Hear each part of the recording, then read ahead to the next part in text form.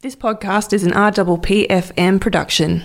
The following episode contains some coarse language and descriptions of graphic violence. Listener discretion is advised.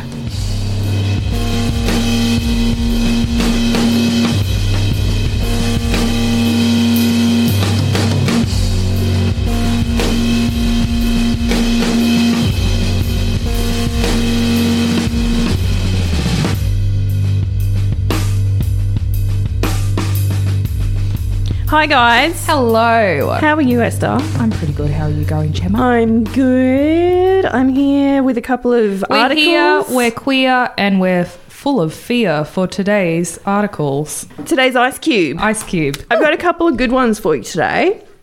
Okay, hit me. Okay, check it out. Which one should I start with? The depressing one or the fun one? Go fun and then end with depressing. Okay, cool. Lost hiker claims ghosts saved him.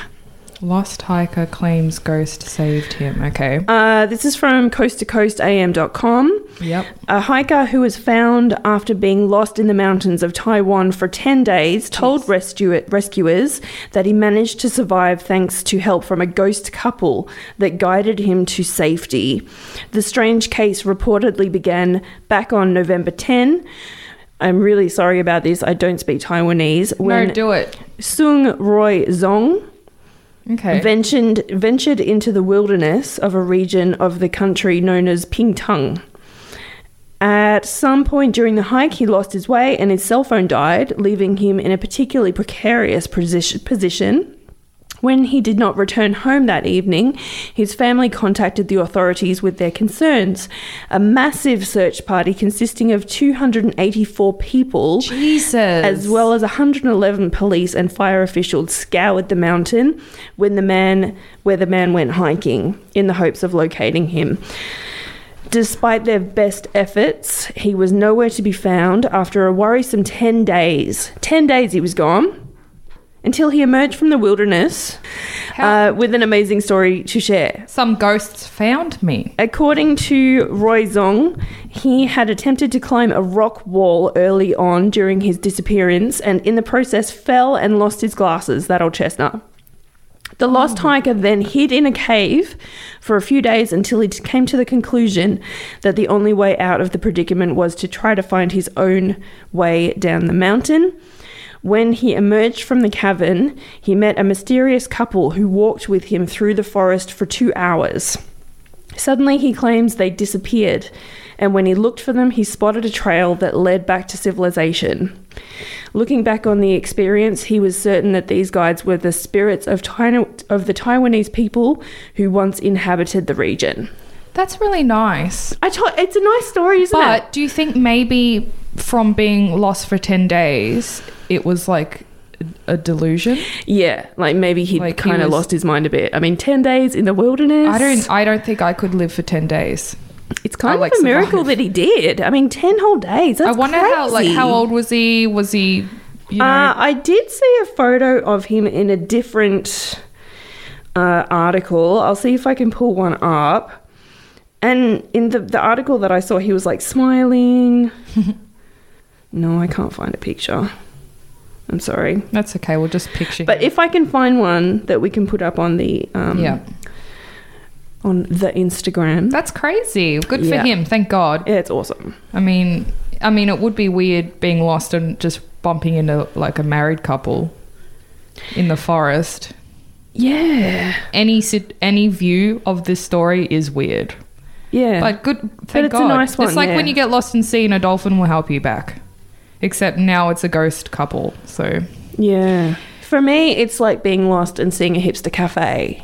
Yes. Yes. Okay. Next story. Here's the depressing one.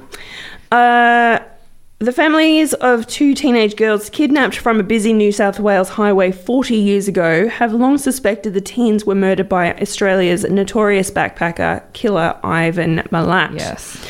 But detectives now have their eyes on a new suspect, a wealthy businessman who lives on the Gold Coast but often travels interstate for work. It's sounding like Teacher's Pet. I'm totally thinking of Chris Dawson. Dawson. That's the first thing I thought of, but I don't think that's his MO. Yeah, it's a bit weird.